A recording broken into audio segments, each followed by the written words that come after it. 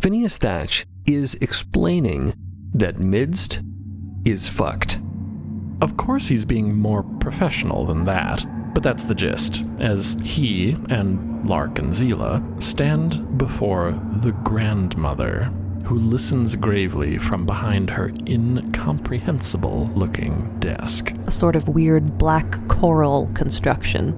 The three of them are gathered here inside the inner sanctum of the Lazaretto of the Mothers Merciful. Lark is keeping Zila close to her and is watching Phineas kind of out of the corner of her eye as he delivers this incredibly officious speech about why he's been sent here. Lined up around the perimeter of this office, there are other mothers, but all are completely shrouded. Anonymous, indistinguishable from one another. The grandmother, being the face of the order, is the only one who actually displays her face. Let's take a look at that for a minute. It is a very distinctive and characterful face. Like the other mothers, she is dressed in head-to-toe black with a strange double-horned headdress. Her only distinguishing accessory is a Baroque sort of magnifying glass hung on a chain around her neck, looking equal parts medical instrument and occult talisman. Her startlingly unveiled face is struck through with cracks of opalescent white, almost like repairs in broken pottery. Besides this, her eyes are arresting as all heck. Completely black. No whites, no irises, just inky black, darkly glittering pools. And it is with these eyes that she gazes down on Phineas and company, as Thatch tries his best to maintain some modicum of control. He tries his best to do the job that's been given to him, the only job he has right now. He has been explaining the calamity that is ravaging Midst at this very moment somewhere above them. Describing the fall of the moon. Describing the damage already caused by the immense shockwave of the moon and the unpredictable damage still to come from the terror itself. Recognizing the impossible danger that they were about to face, the residents of Midst tasked me with coming here to you to request aid. Yes, I think I understand. The grandmother gently interrupts him, waving a hand. I believe I grasp the situation, and I thank you for bringing news of this all the way to us. Your task is complete, Phineas Thatch. Well done. Rest easy. Mother Calamity, assemble your relief. And a few of the other mothers leave the room together, whispering silently out of the room in an orderly phalanx, striding with purpose. Phineas looks about uncertainly. I'd be glad to help, Mother Calamity, if you need any additional assistance. That will not be necessary. The grandmother cuts Phineas off once again. Your task is complete. We will take it from here. Now, your only task is to avail yourself of the various restorative amenities to be found here at the Lazaretto. Please, relax. Relax? After all this? Seriously? Before he can even mutter a word of protest, he is ushered forth by yet another mother. The last thing Lark sees of him before the door is gently but firmly shut on him is his horrified, confused face. Relax. And then Phineas is gone, and the grandmother stands before Lark and Zila, rising to her astonishing height behind her desk, before letting out a deep breath that she had been holding in. That young man was giving me the creeps, and I can see that he was making the two of you uncomfortable as well. Now that he's gone, we can discuss what you need. Lark is taken aback by this. What she needs? This isn't about her. Lark and Zila look at each other for a moment. Lark struggles to find the words. We don't actually need anything here. We just... Well, for one thing, this poor girl looks far too underslept, underfed, and unwashed for a girl of her age. Oh, this strikes Lark as true, actually. Everything that's been going on, it's hard for a 12-year-old girl, 12-and-a-half-year-old girl to put up with. And Zila perks up. ever so slightly. I am hungry. And at this, more shadowy figures emerge from the dark corners of the room, mothers appearing as though from nowhere. A few of them come up to Zila, gently placing their hands on her shoulders. Come with us, we'll take care of you, dear. Zila casts an uncertain glance at Lark. Well, I'm not sure I should... Lark nods her head. Zila, it's okay. Go with them. I'll come check up on you later. Zila seems profoundly uncertain, though it is clear that she would like nothing more than a good meal and a bit of rest. It'll be okay. Go on. Zila relaxes slightly. She nods to the mothers at her arm. Okay. Come along, little one. And Zila is led away. She seems like a charming girl. Is that your child? The grandmother inquires. No, but I'm all she has for the moment. The grandmother glides around from behind her desk and approaches Lark, towering over her, startlingly tall and gaunt, her unsettling face glowing down from on high in the gothic darkness of the chamber. A pale circle within its dark cowl. And you, she asks in her ancient voice, why are you here? Come, walk with me. And the grandmother glides forth from the office, the doors swinging open before her, untouched by any living hand. And Lark goes with her. The truth is, she doesn't know why she is here. She's here because the bones, the rocks, the garbage in her divination bag told her that maybe it would be a good idea to come here. And this is certainly a different path than any she is accustomed to. And she is ill at ease. But she's trying to approach this with an open mind, since it was her own damn divination that told her to come here. The grandmother and Lark proceed down the grand, dark, fold-filled corridors of the Lazaretto. It's peaceful here, but surprisingly bustling. The mothers have many patients in residence, it seems. Convalescents, working through various forms of therapy, physical, mental, social.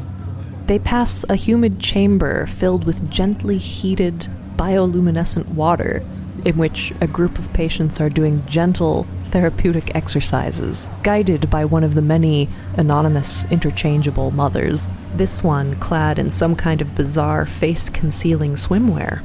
Escorted by an attendant, a group of patients in dressing gowns float weightlessly down the corridor, bouncing gently off the walls and ceiling. The colors here are dark, rich, jewel-toned, interspersed here and there with cultivated, glowing things, lichens, mushrooms, climbing ivies, window boxes overflowing with translucent herbs and fleshy flowers. The entire Lazaretto has a grandiose, funereal elegance, a somber, lavish darkness, opulent and austere. It is a spectacular place, both awe-inspiring and eerie. And it is through these passageways that Lark and the grandmother take their stride. So you treat sick people here? Lark asks, quietly. Watching patients doing gentle calisthenics through an open doorway, the view is fleeting, but she sees things she can barely even begin to describe. Things she can never unsee. It is interesting that you should choose the word sick, my dear, the grandmother says. We do treat some people who consider themselves sick, yes. Tell me about yourself, the grandmother asks, gesturing to Lark's darkly scarred left arm. Would you consider yourself sick? There are many in the Un and in the Fold Shallows who would consider this sort of appearance to be an ailment, an affliction. But it is not necessarily so. Do you find your visions beneficial, for example? Lark nearly stops dead in her tracks. She whips her head around to stare at the grandmother, who does not stare back at Lark in return, gliding along placidly undeterred. How did you know about that? It is readily apparent, the grandmother says, turning her glittering ink-black, fathomless eyes to Lark, to those who can see. Okay. Wow. Fascinating. Now, dear listener, you've been with us for a while, and you've gotten a sense of Lark's personality, how she really doesn't let much show through. This remark that the grandmother has just levied against her is like a scalpel. An unexpected attack, almost. And Lark is immediately ready to go on the defensive. Lark is tired, and she is now in this situation where someone else is taking charge, is providing care. Seemingly asking nothing in return, getting nothing out of it. And she lets her guard down a little bit. Yes.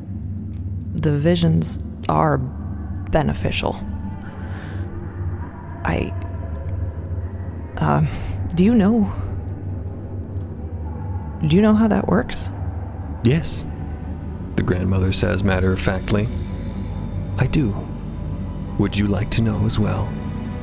Well, yes. I mean, all I've been able to figure out is I have these, this bag of stuff that I cast on a table, and I have to read for someone else, or I don't get anything about my own future. It's really frustrating, actually. I have to go through this performance of reading someone else's future, even though it's all bullshit. I just make it up, but then I get glimpses. It's always worked that way, but it's gotten stronger lately. Like, my readings are in clearer focus now. You read the stones? Some of them are stones, yeah. Have you ever tried to glean insight without reading anything at all? Lark is about to say, no, of course not. How would that even work? But the grandmother goes on. For example, do you find that you have unusually strong intuition most of the time? Gut feelings, hunches, that usually turn out to be right? Lark pauses, thrown off by the question. Yeah, I guess so. This is a classic Lark understatement. Her whole life, her gut feelings have steered her out of harm's way, often in the face of nearly impossible odds, like that whale, for example. She's always thought of it as her survival instinct, the paranoia of an old woman honed by a long, tough, rough life. Nothing mystical about it, nothing related to the fold or to her readings. She continues. That doesn't have anything to do with it. I mean, I wasn't even born in the fold. I grew up in the I didn't even see the fold for the first time until I was grown up. You don't necessarily have to be born in the fold for the fold to be born in you. Perhaps something was passed on to you by your parents, something that has always been present, but which has perhaps now been enhanced and amplified by the substance comprising your scar. Once again, Lark is completely blindsided by the grandmother's freaky observational powers. The grandmother is reaching towards Lark's arm. May I? Asking if she can examine the scar. Without knowing why, Lark acquiesces. Let's just call it a gut feeling. Lark isn't exactly showing it, but she is hanging on the grandmother's every word. She's never been able to talk to anyone about this, or about anything, really. The grandmother has an openness about her. She is an attentive listener. She seems caring and kind, benign, calm. And matter of fact, for how utterly bizarre she looks, and for how strange and ornate these surroundings, she has a great bedside manner. She lifts the magnifying glass hanging around her neck and peers at Lark's markings, tracing them carefully with black-gloved fingers. How did you come by this relationship with the fold? Where did your connection begin? What was the source? Oh boy, Lark isn't sure she wants to get into all that, and the grandmother can see her hesitation writ plain on her face. Rest assured that we have a very strict mother-patient confidentiality agreement here at the Lazaretto. Anything you share with me will be kept in the strictest of confidence. I'm a hunter, and I was working on making something. A tool. A weapon to help me hunt. Lark pulls the red glove out of a pouch. Carefully. Oh, I see, and it uses fold as a sort of fuel source, is that right? I put a vial here, and it spreads to the fingers. At least that's how it's supposed to work, but I wasn't expecting it to get into me. It was supposed to be restricted to the glove, but... Lark looks between the glove and the dark dendritic scar twisting up her arm. This started slowly at first. It was about 6 or 7 years ago, something like that. It was just a little dark spot on my palm then. And now, well, you can see for yourself. The mother takes an inky, impenetrable look at the glove, assessing it. I mean, I thought I was gonna die. I mean, this stuff is... Yes, you would have to be very careful with that, wouldn't you? May I? The grandmother asks, extending a hand, beckoning for the glove. Lark hesitantly hands it over. It's empty right now, but be careful.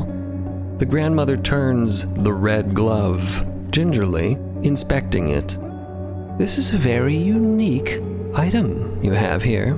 It appears you've designed this apparatus to administer a very specific terror, I believe is the term used in the shallows for such things. And where do you procure the doses of this that you fuel this device with? Well, I got them back on Midst. I don't know if that's gonna work anymore. You collect the substance yourself? No, I buy it. You buy it? I don't know exactly where it comes from, to be honest. I just know where to get it. There was a business that sort of acted as a front.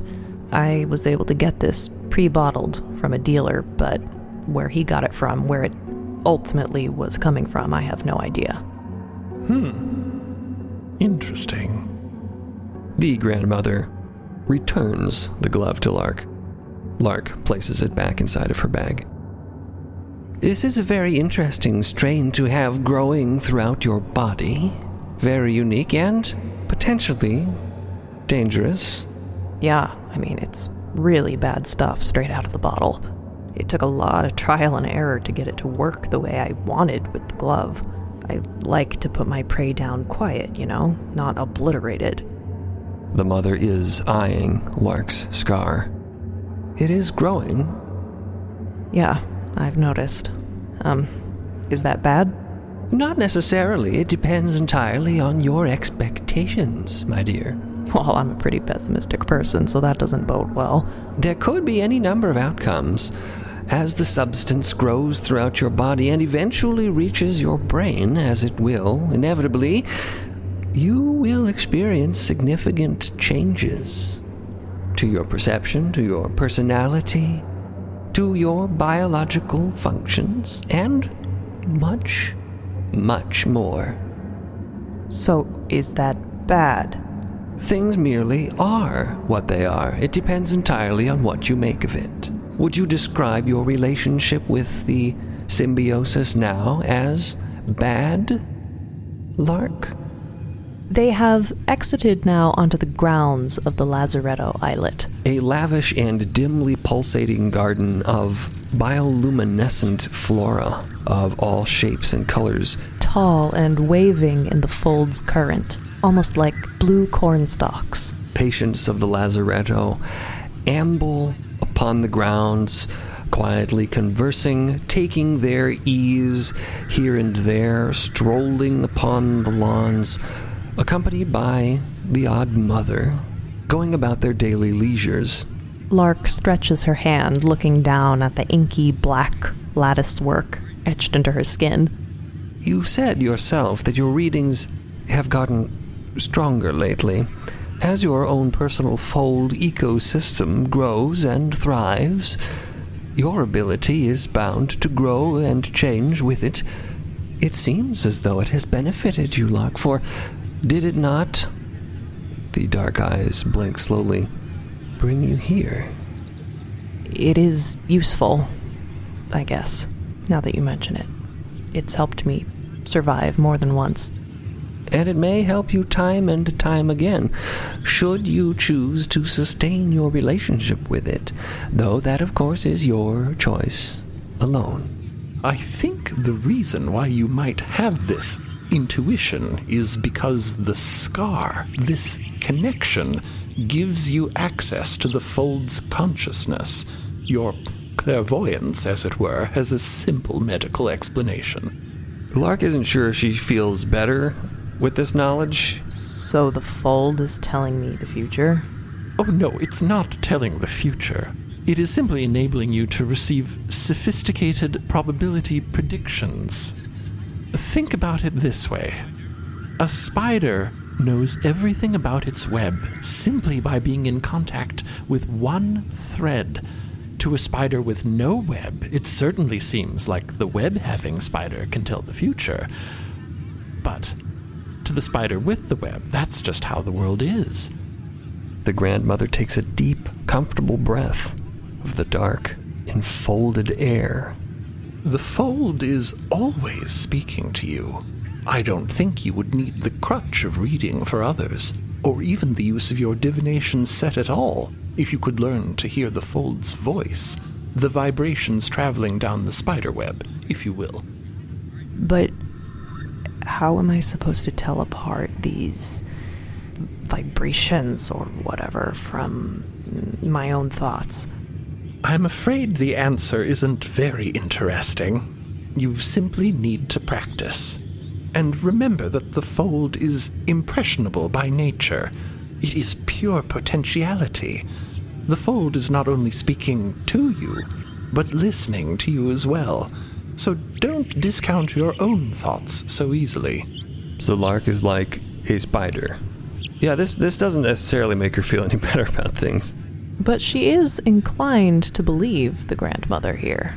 It explains some things that she has long known to be true, even if she couldn't articulate them, even if she couldn't explain them or talk about them with anyone.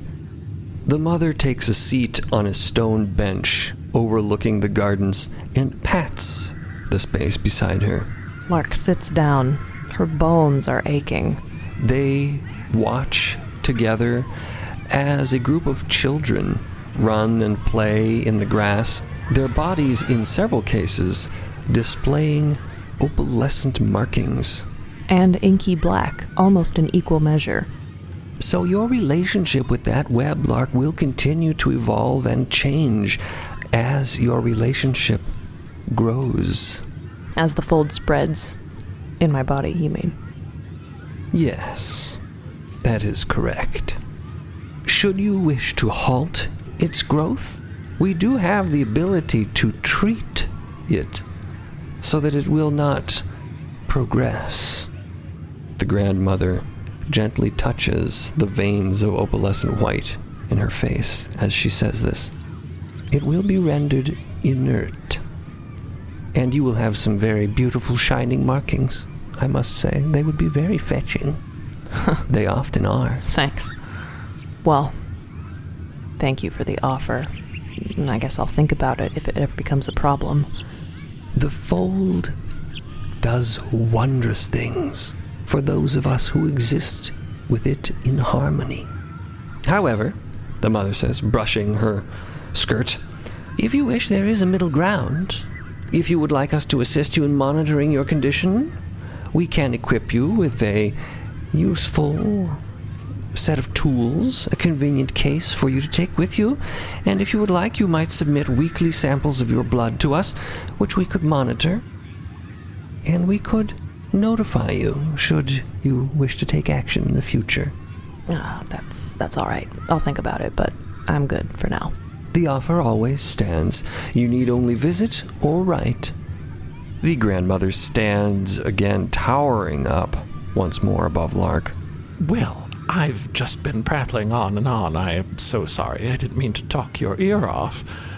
I imagine Zila's just about done with her bath, and you did mention wanting to check in on her. But before we go, do you have any questions that I haven't answered? Yeah, just one. Lark says, staring out hard across the lawn, speculatively watching the children play with narrowed eyes. Do you, take orphans?